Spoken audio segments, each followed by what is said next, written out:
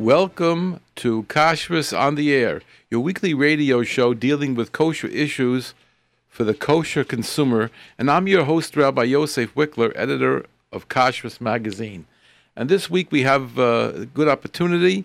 We have a great guest.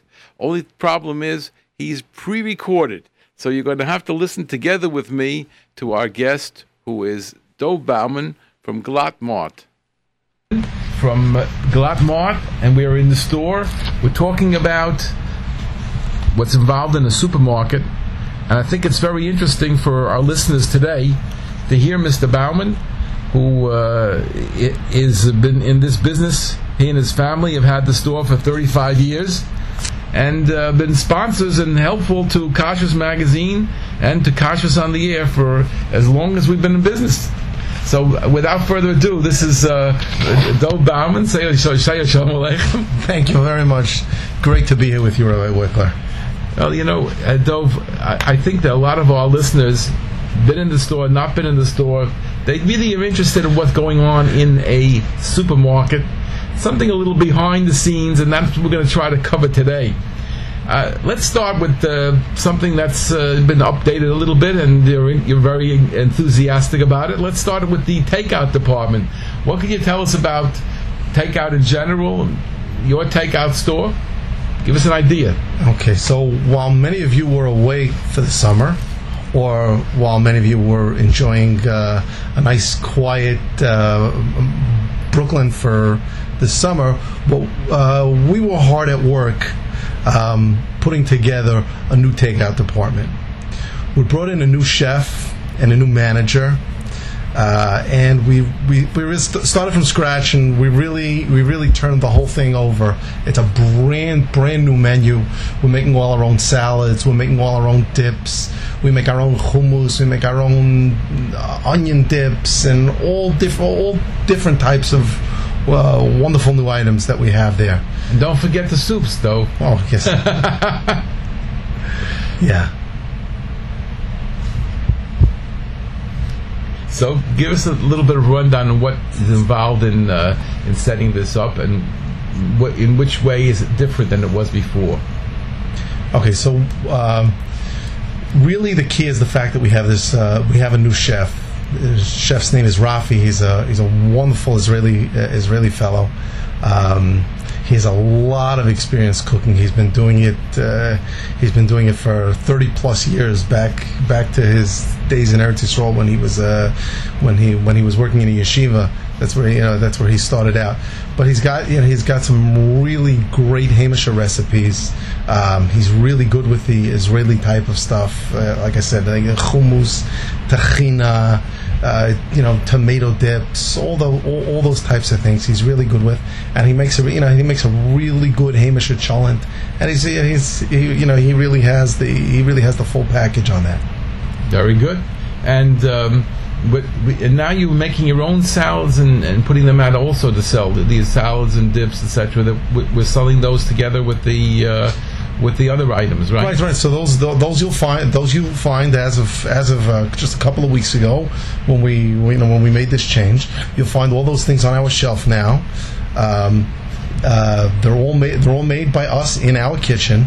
Right now, our kitchen is set up in a way that everything is made on meat equipment. Okay. So it does say that on the label. So all our stuff is not fleishig. Well, many of the things are fleishig, obviously, but a lot of the items are made on meat equipment. So you'd find that on the label. Okay, very good. Now, give us an idea a little bit about what the meat department is in your store. I mean, you have a very unique setup. I think you're one of the last people who's actually doing meat. Everybody else is buying it and selling it, but you're doing it. Maybe you'll tell us a little bit about that. Okay, thank you, Rabbi Wikler, for that question. Really, the truth is we are the last of the Mohicans, in the sense that we're the last butcher shop that's still really a butcher shop.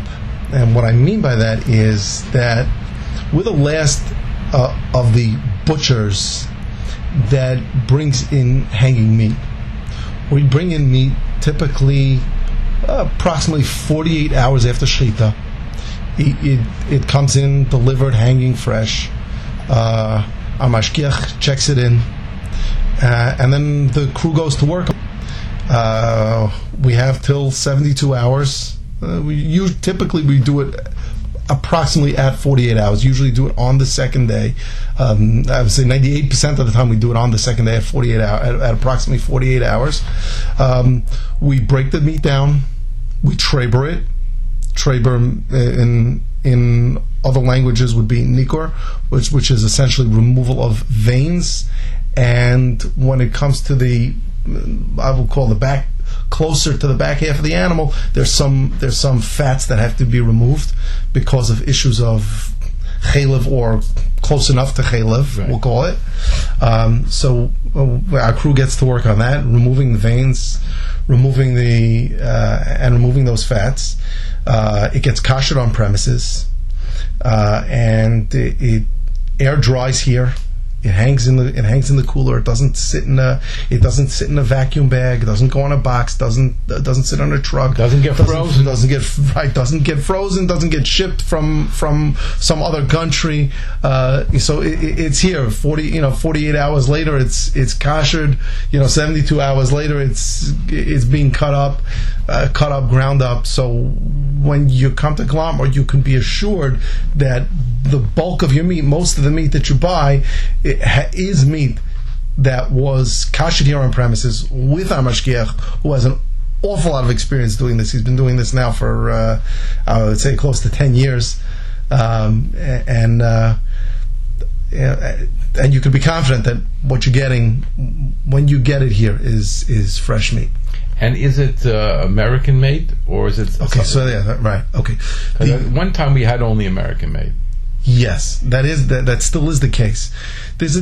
What happens is like this: is the American meat is known all over the world to really be the highest quality meat available, and the reason why is because it's fed.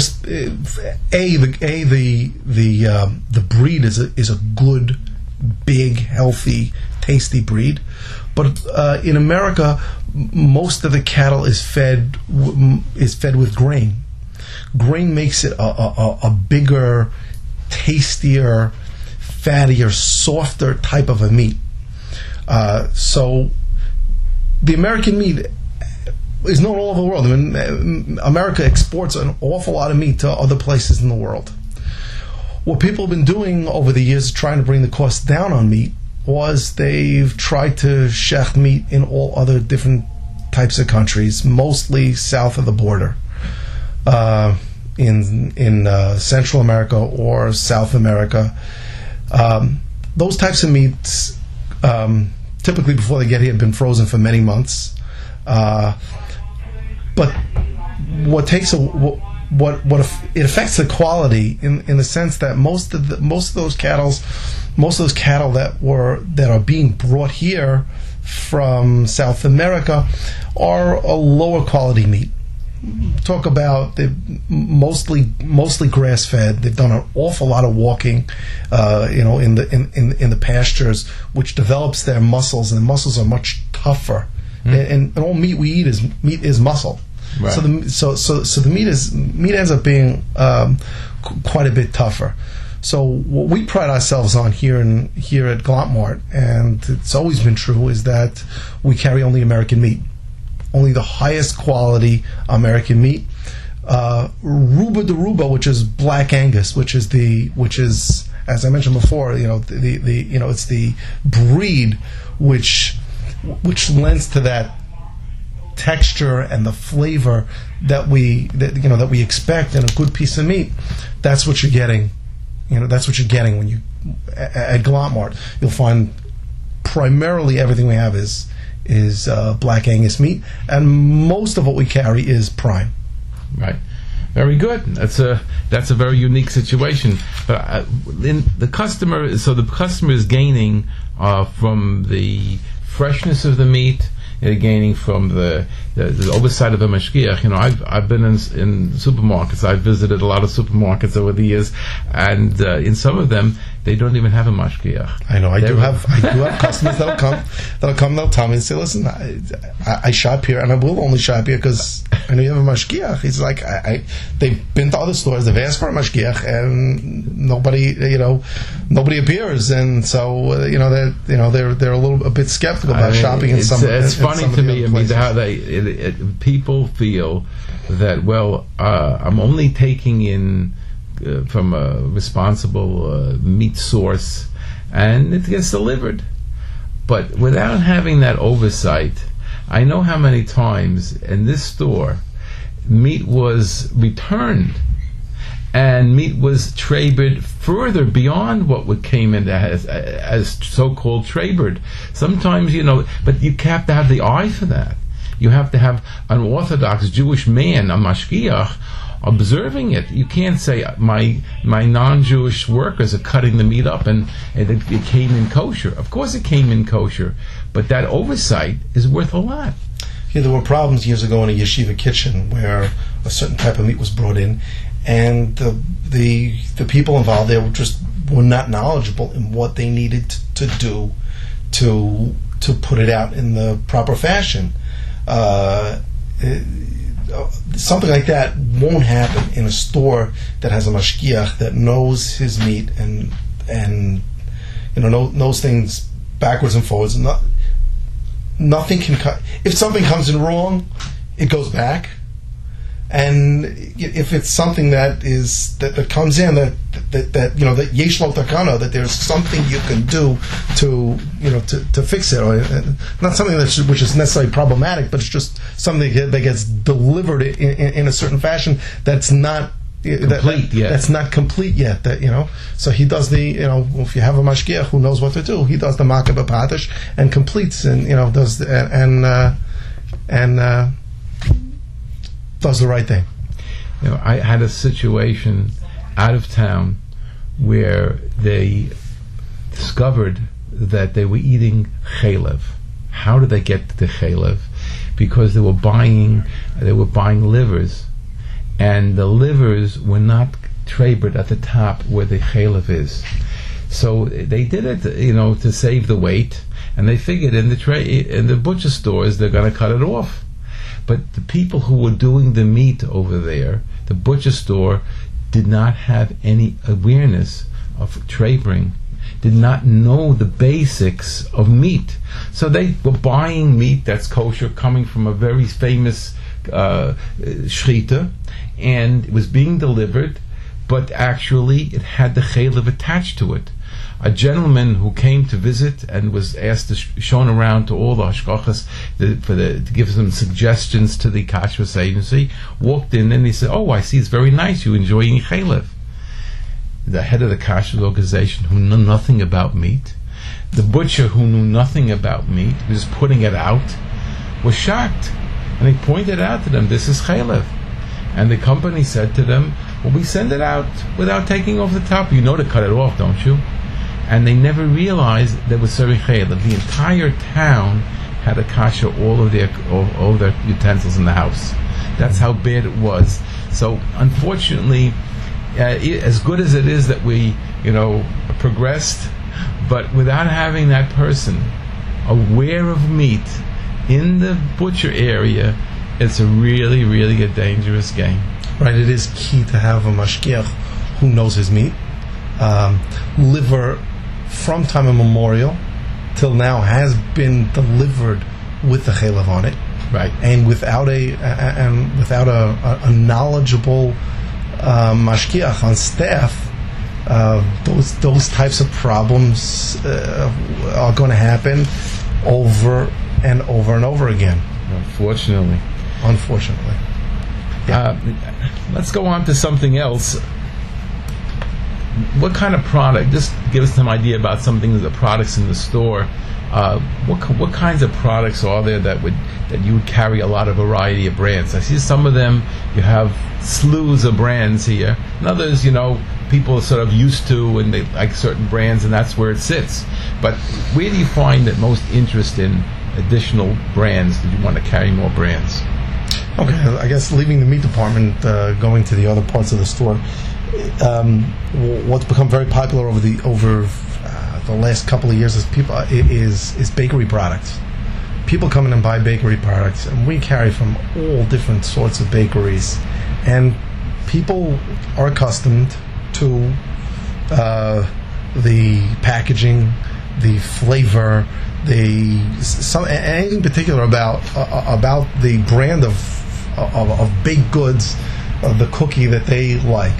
So I would say on that note, I'd say if you want to know which items we stock the widest variety on, it would probably be on baked goods, and secondly would probably be canned goods.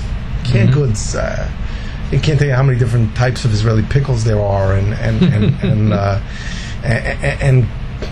cranberry sauce. How many different brands people want? You know, some people want Ocean Spray, but there are a lot of people out there that want the Hamisha brands. That want the Geffen and the other brands. Right.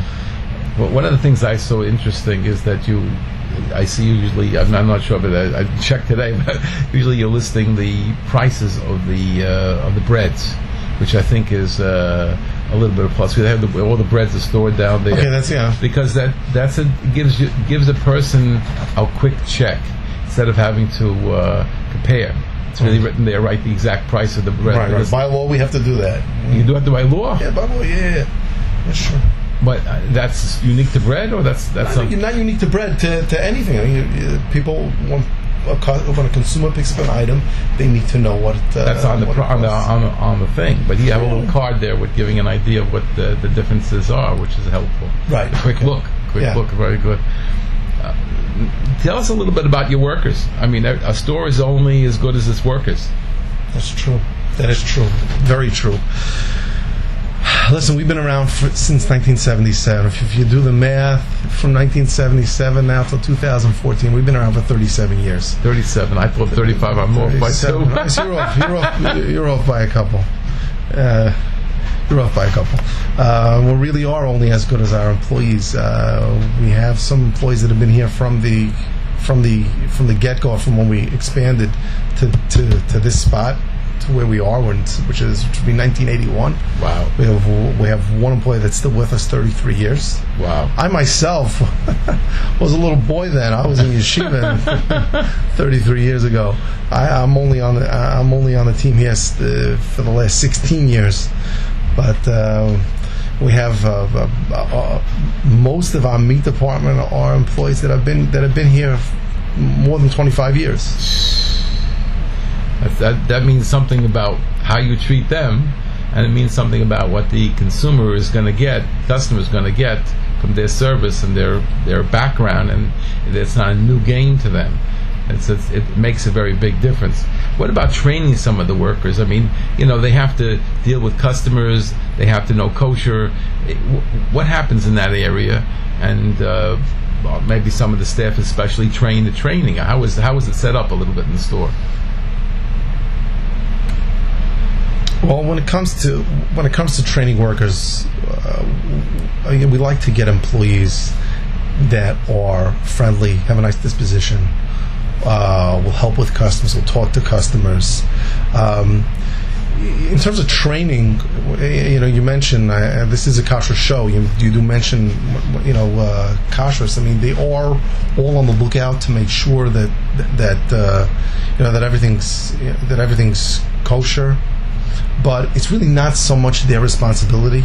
When the item gets checked in, before it goes down to the basement here, we have somebody who's responsible to make sure that all those items come in, are items that are marked kosher.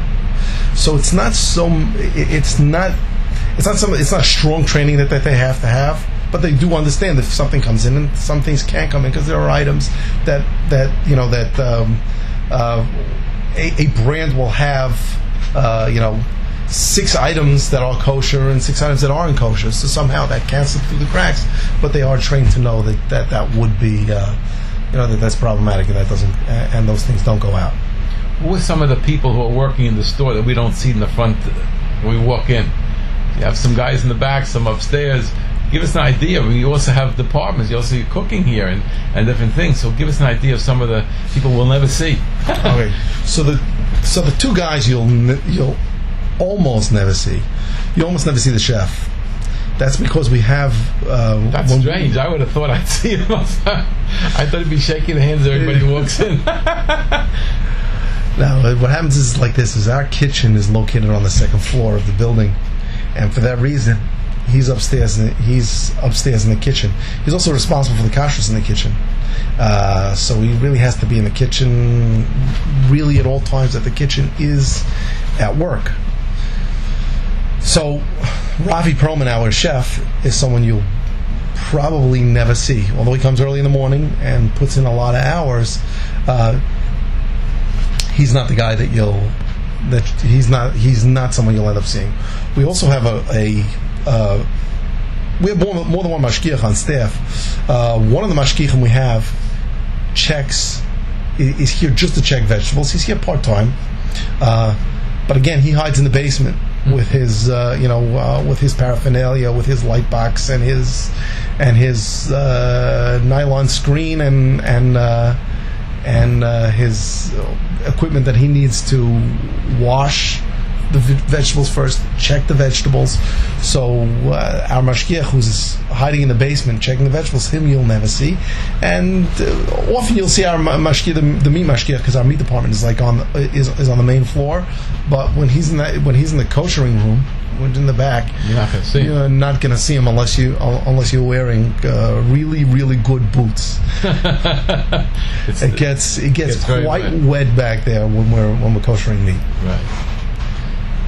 And give us an idea about how the store deals with the old adage, "Customer is the king." How do you translate that in your store in Glattmart? How do you show us that your interest in the customer? Well, I'll tell you, in any retail business, if the customer is not the king, if the customer is not at the top, business can't be successful. Right. So, what we try to do through all our managers and our customer service department is try to get that idea across that customer's always right. Customer makes a request. Customer should always be respected. We should always try to get the customer what they want. And we have a new and improved. Well, it's been a year already. We have a new and improved order department that, as opposed to some other stores, we take phone orders. Well, obviously we'll take fax and email orders, but there's a lot of personal involvement. We won't send the product unless we're certain that that's what you want. And we'll call you up. We'll spend the time to make sure that make sure the customer's getting what they want. Very important. Very important. What about your own personal involvement with the customers and in general? I mean, I was in the store a number of times. I've seen where people come up to you and ask you to get this or to do that. I see that some of the people. One lady told me, "I'm shopping here 34 years." I mean, she's almost from the beginning. Almost from the beginning. Yeah. So I'll tell you the truth. I learned from my father. My father started this business along with Cherry Shaka 37 years ago. They were always on the floor. It was a smaller store at the time. It was a lot smaller when they started 37 years ago. And I try to make it my point to be on the floor at busy times. I try to make it my point to say hello to customers. I try to make it a point to make sure that they're happy. I also try to make it a point to find out what it is that they don't like. I try to get their criticisms to try to see what we can do better for the customers. Very, very good. Let me ask you a secret. What's the best hours to shop so we don't have to have any slowdown? What's the lowest traffic times of the day or the week? Lowest traffic times of the day are before 11 a.m. and typically the last hour of the day, let's say hour and a half of the day. What day? When does the day end? The day ends. The truth is on Sunday. Sunday, the end of the day is busy because people only make up their decisions, about what they're going to have for Sunday dinner, last minute. So people start showing up 5:30 and are here till 7:00 when we close. But really, the rest of the week, on Monday and Tuesday when we close at 8:00, I would say probably 7:00 is when things wind down here a little bit. Wednesday we close at 10, so I would say things wind down here at about 8:30. Things are a little slower, but it makes it much more of a pleasant time to shop. When we extended the store hours, that was part of the intention, was that so that those last hours would not be pressurized hours where we'd have to push customers out the door or something like that. We set it up in a way that the last hour would always be a much more comfortable time to shop. And let me ask you also, I see every week you have about 50 items on sale.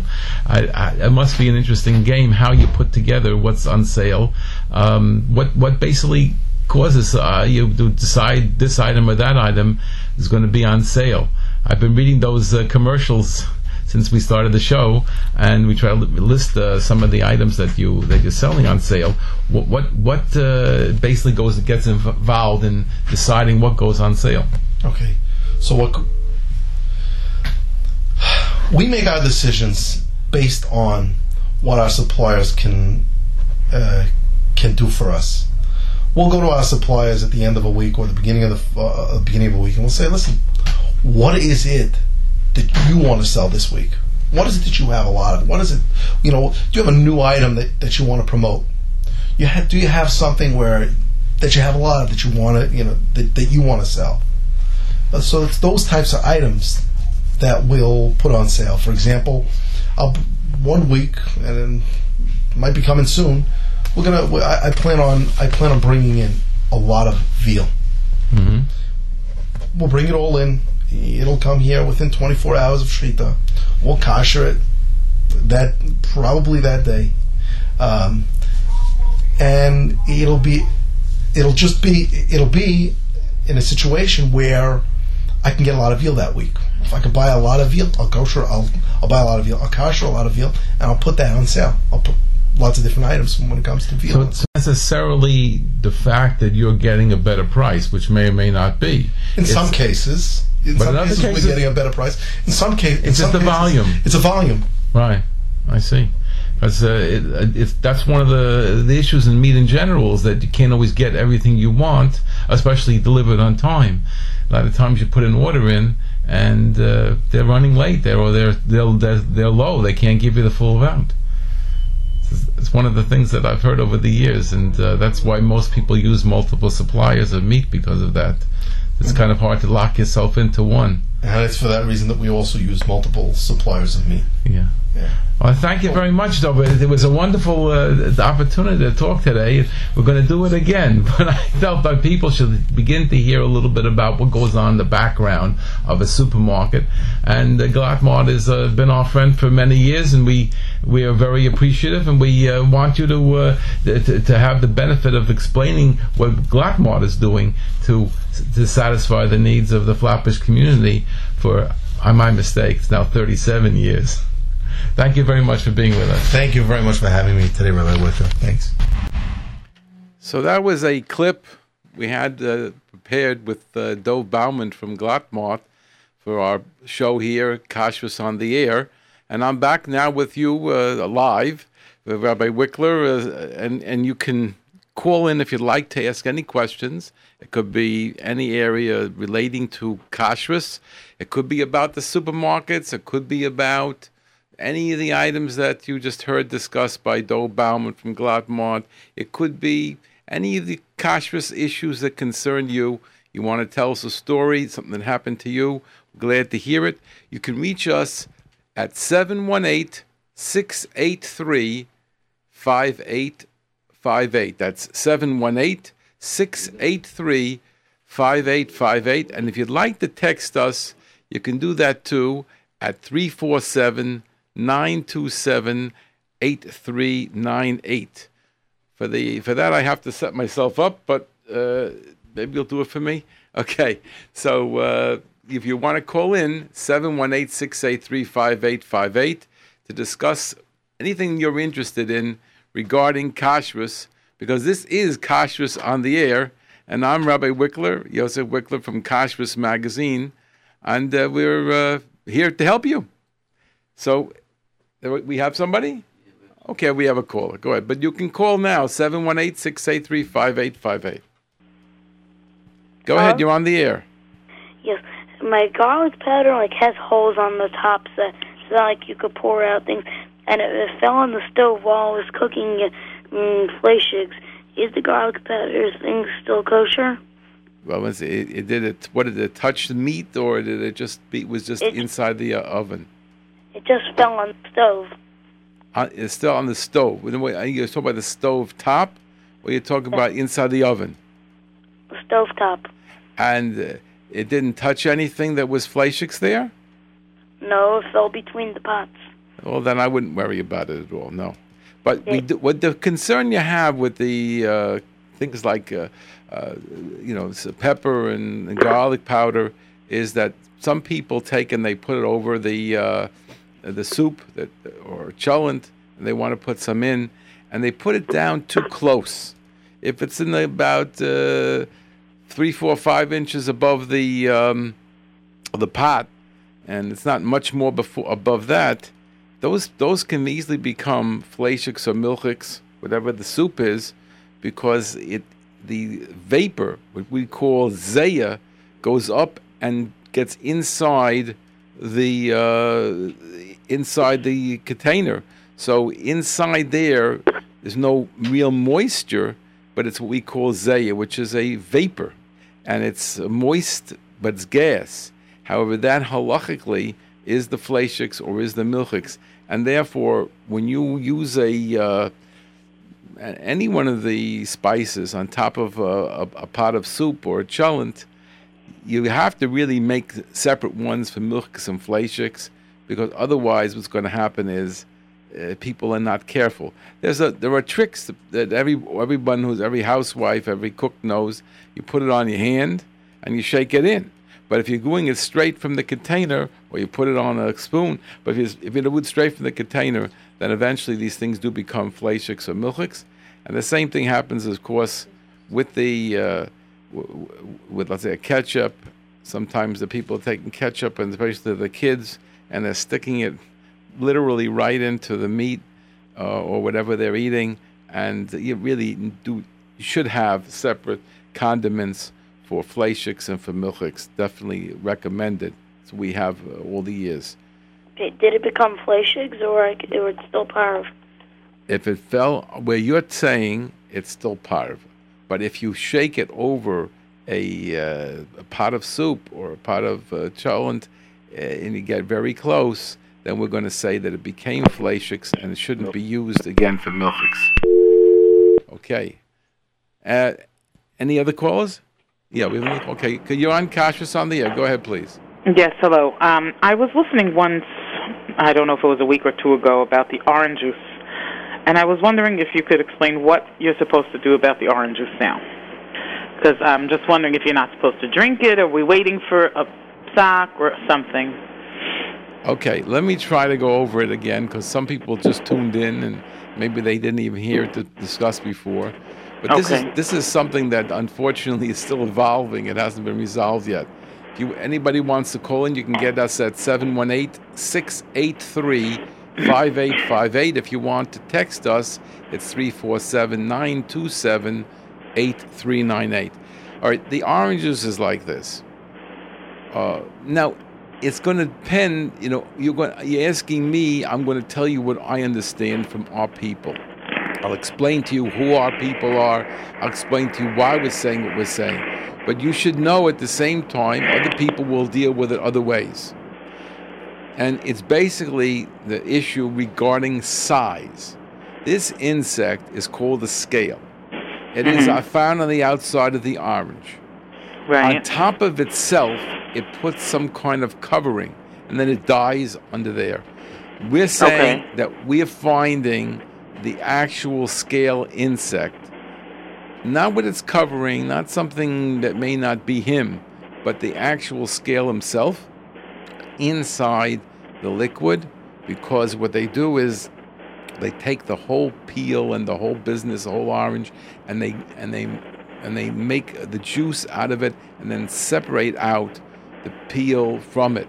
So in order to do that, when they do that, so the outside part comes off when it's sitting in the liquid. The bug comes out. The bug comes out. So and this is also the Hamish Sherim orange juice. It does what kind of orange juice? Okay.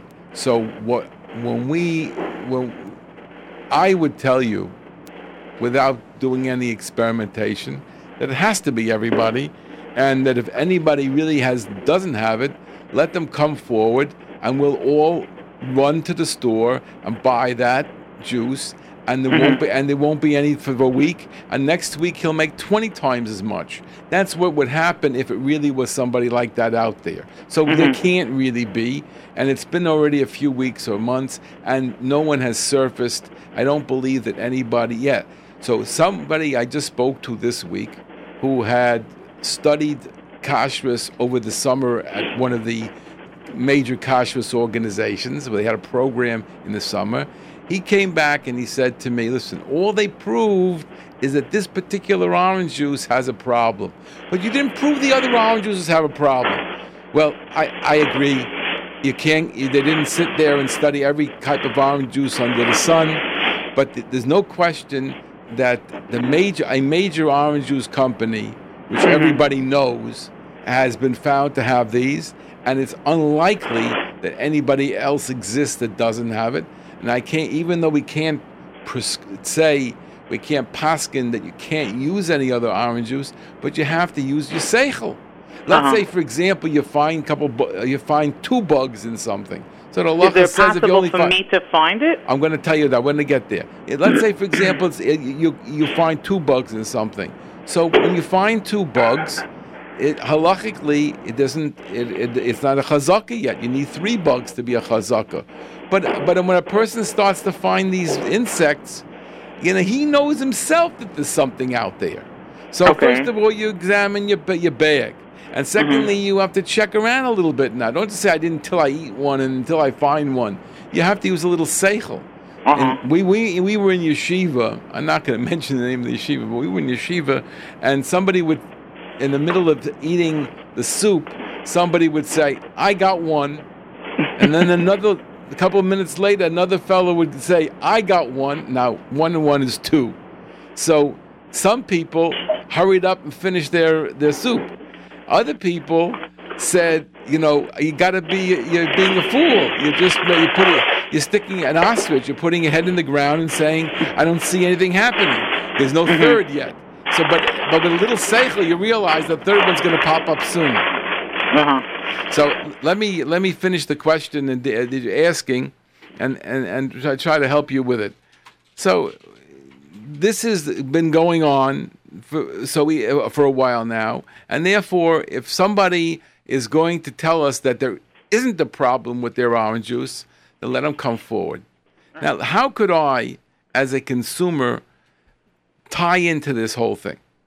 Oh, let's go first to the main reason why you don't hear about this being discussed everywhere, and that's because some kashrus agencies claim that the size that they're concerned about is the size of a millimeter.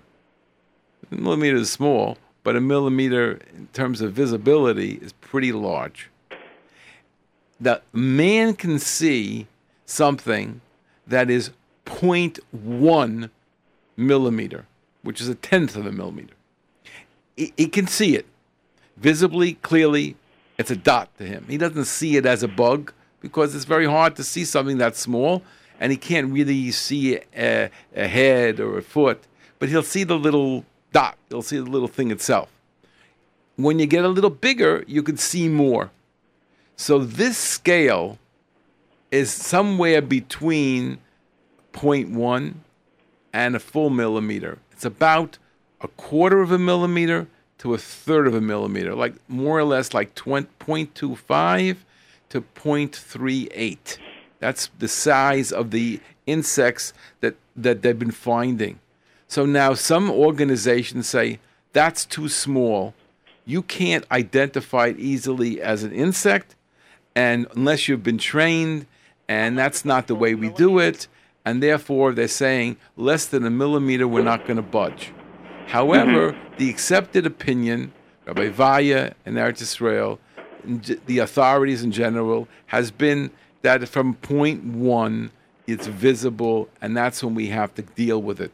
If I remember back in the 80s when we became aware of insects, before that no one knew a thing. And when Rabbi Bodner put out his video together with Rabbi Gissinger, and they talked about it, they told us the idea of macroscopic and microscopic. That's the first time I ever heard of it. Macroscopic means it's real tiny, and I can't really identify it as an insect, but I see the dot. So therefore, I have to look into it. Either don't eat it because it's dangerous, because it might be a bug, or examine and see it's not a bug and then eat it, or the foods that have it on it. So it's your responsibility once it is macroscopic. Microscopic means the only way to see is with a microscope or some other loop or something. You can't even see it without that. Microscopic is not an insect halachically. That's no question. Because otherwise, every second of our lives we're swallowing bacteria. And no one sees it, no one knows about it, and the halacha doesn't have anything to do with that. That's not real for us. So we're not going down below to microscopic, but macroscopic, back in the 80s we were told that's an issue. So, but now the issue is, how macroscopic, and they're getting a little bit lost in that. So some kashrus agencies don't consider this a real issue. They're saying it's too small. And other kashrus agencies are concerned. And many of them are keeping quiet because it's a very hard thing to deal with. What they're doing on their own, I don't know. After last show, some of the people in the kashrus world did call me up, and they have adjusted what they're doing in their establishments. I'm not going to tell you what they're doing, but they do different things.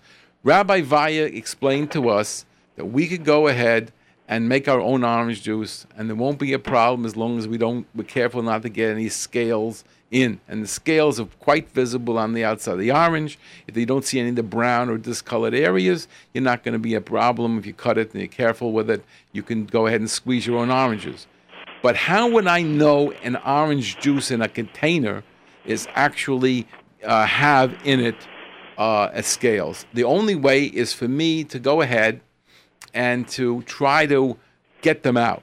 So what we would discuss here is if you have a 70 mesh size of a strainer, and you don't even have to have a real strainer. You just had a piece of mesh that 70 mesh. If you buy a piece of material that's 70 mesh, which you can get, and you can get a strainer that size, but you can even get the material, and you can put it through, let's say, a strainer, a plastic strainer, and it will trap everything at that size. So at the 70 mesh, you're going to start seeing these. It's going to trap some of the pulp that's in the orange juice. Even though it says no pulp, it has pulp. And in between it, somewhere around, you're going to find these things. So what you do is you take a 70 mesh and you strain out what you can. And then you put it onto a white cloth and, make it spread out. And you will begin to see these. How many will you see? In a container of orange juice that has been strained, the average is 4 to 6 bugs per container. So that's what we're finding right now. Nobody's on? She's off already? Okay. So if you'd like to call us, you can call us at 718-683-5858. The phones are open. You can call. You don't have to discuss bugs. You can talk about something nice. You don't have to discuss meat. You can only discuss supermarkets. Just call us at 718-683-5858. We have a text over here. How do they check for veggies in tomato sauce? You don't have to check in tomato sauce. We don't have a concern as far as we know. Something else I can't read that it wasn't clearly written. Let's go on to another point, something that to share with you. We're getting questions always. How can I study about insects? How can I learn about it? How can I know?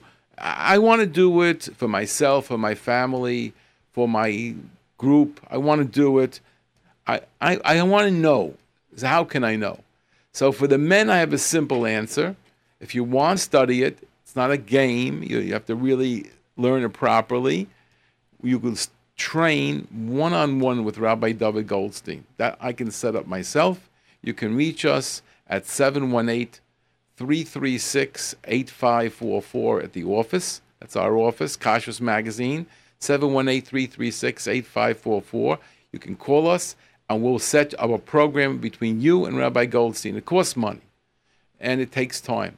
It's going to be a good 4 or 5 hours, but the beauty is you can keep up with him, and people do. They spend a lot of time helping the different people. He's very interested and motivated to do this, and he's the expert in the field in this country as far as I know. And now, that's for men.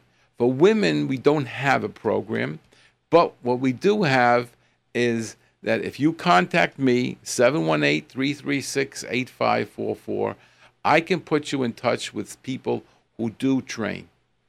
We're trying to set up some kind of program, which may we do ourselves, but if not, you can go, and I suggest you get a small group together, because they're going to probably charge you some money, and you'll be able to handle it. It's not going to be that expensive. But a small group of, 3, 4, 5 to 10, whatever the number is, but no large numbers.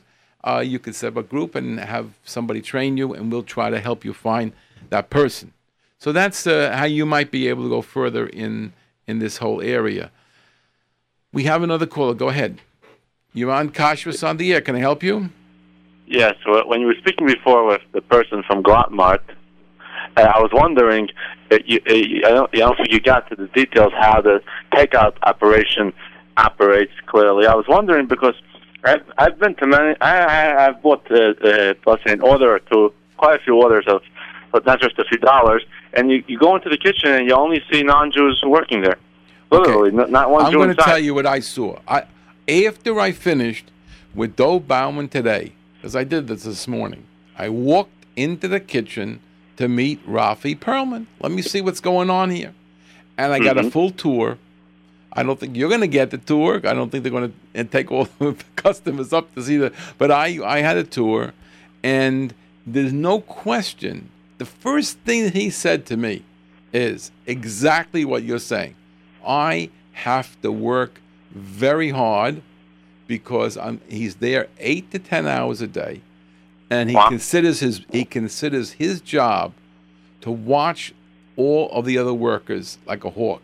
Now, beautiful to tell you, everything was done in one area. It wasn't spread out. Everything could be handled by one person. He could be a working person, and he could also watch them. It was very, very easy to do. And they were set up in a way, they were like on a line. They're working on a table, and they're all working in the same area. It's very easy to observe what they're doing. And then saw him, instructing people to this and that and the other thing. And he is totally on top of it. And as Dov mentioned, I don't know if you caught that line, Dov said that he's the mashgiach inside the kitchen. Well, he's a good man. This man is a yeshivish fellow, a person who learns Torah. You got a guy from Eretz Israel. Now, we're talking, you have the right person doing it. I don't know who does any of this in another establishment. I've never really gone into the kitchen in the other supermarkets I've been in. I've gone to a lot of departments, but I never went into the kitchen. So I don't know how they prepare foods over there.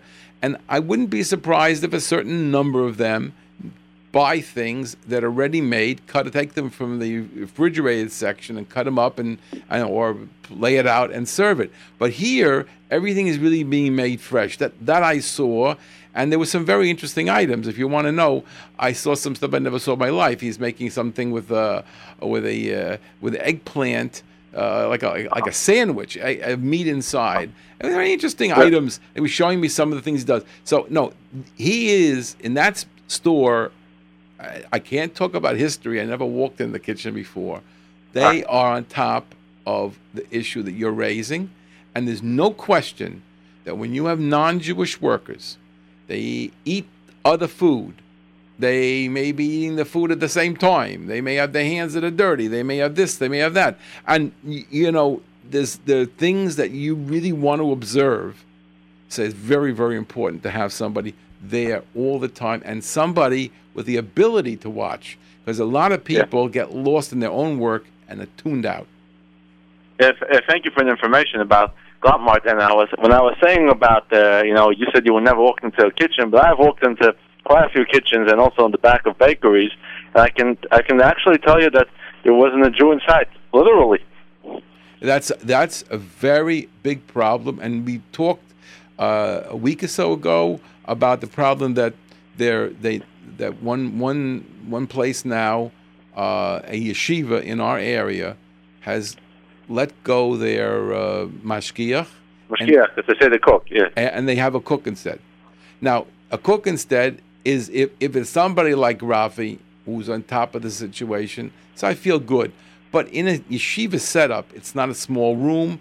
It's milchiks and fleishiks and walking between from here to there. A lot of workers and several kinds of meals being prepared at once. It's not an easy game. We have I prepared, I met with somebody else. We prepared a tape that we'll play in a few weeks, maybe even next week, which talks about this problem in some of the facilities, camps, and yeshivas. Yeah, what you're talking about is real problem. And when we have a cook and the place is big, it's very hard for that cook to do his job and to supervise. It's really 100% better to have a mashgiach on top of it. And when I talked about today on the tape about this thing with the mashgiach being in the kitchen, being in the meat department, I'm very turned off because there was a meat department I visited recently in another supermarket where there's no Jew at all in the traybering room. Everything is being done without anybody even examining the meats. Wow. They bought it from a good source. So they feel that if we bought it from a good source, so it came in good, and the non-Jews can cut it up and put it into packaging, and I don't need anybody in that room. And I think it's ridiculous because there are a number of things, as we mentioned on the tape, there are a number of things you can catch. I think a lot of consumers would do well to investigate where is the mashgiach? Right. One second. Hello? Yeah, I'm here.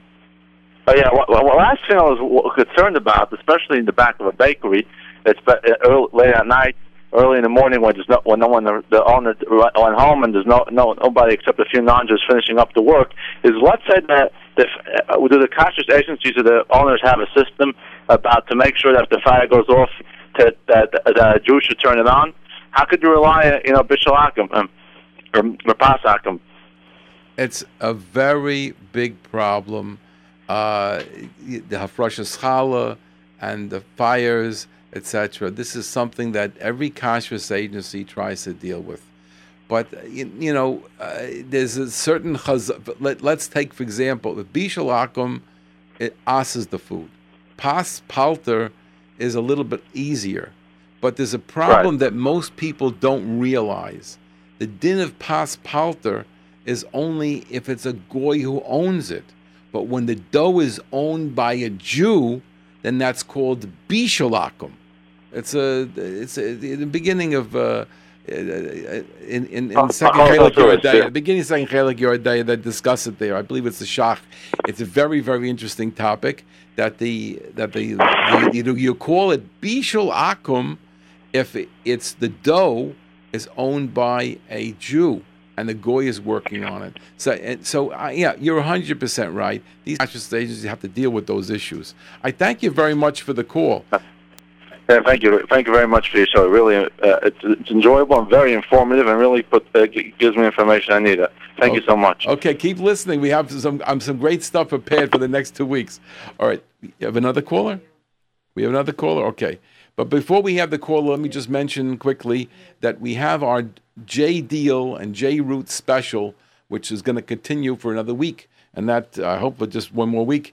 If you'd like to get the magazine, which comes out 5 times a year, Kashrus Magazine, all the information that you need as a kosher consumer, you can get it at a special rate. The regular rate is $25 for the year, and this special for the next week or so is $15. That's a tremendous savings. It's the same deal we have on J Deal, so we're putting it also here on J Root. And if you're interested, all you have to do is call us at 718-336-8544, 718-336-8544, or email us at kashrus, KASHRUS, at AOL.com, and we'll set you up, get your credit card information, we'll set you up as a subscriber, and you'll be getting the all-new 2015-2016 Kosher Supervision Guide, which is being printed as we talk. Right now, it's in the printer. It's 200 pages. We have 1,000, this is the new number, 1,269 kosher supervising agencies worldwide. That's the new magic number, 1,269. And it's a great book because you can use it to find information about any place in the world, because you have contacts now across the world. And it's a very, very good book. It's set up with a pictorial index, so you could look at the pictures and see the symbol and identify who it is, and then you're sent to a certain page, and you have all the information about that organization there. It's a very helpful book. That sells for $12, and it's included in the subscription, which is going to be just $15 for the next week. So call us at 718-336-8544, or email us at kashrus, KASHRUS, at AOL.com, and then you'll be able to have that. I want to also just mention before we go, and that is that we have 3 shiurim a week on kashrus, which I think people would enjoy very much. We'll start it backwards. Thursday night, we have a group that's learning Basa B'Cholov. So that's a very, very good group for people who are interested in beginnings of kashrus. Basa B'Cholov, it starts at 8:30 to 9:45. And the shiur is in the Avrechem Minyan, which is 1114 Avenue O. That's between East 12th and Coney Island on Avenue O, 1114 Avenue O, 8:30 to 9:45, Marav following. And we have 2 shiurim on Sunday, one at 10 o'clock in the morning, and that is at 1358 East 13th Street between M and N. Again, 1358 East 13th Street between Avenues M and N. And that's at 10 o'clock till about 11:30. Sometimes it goes a little bit later.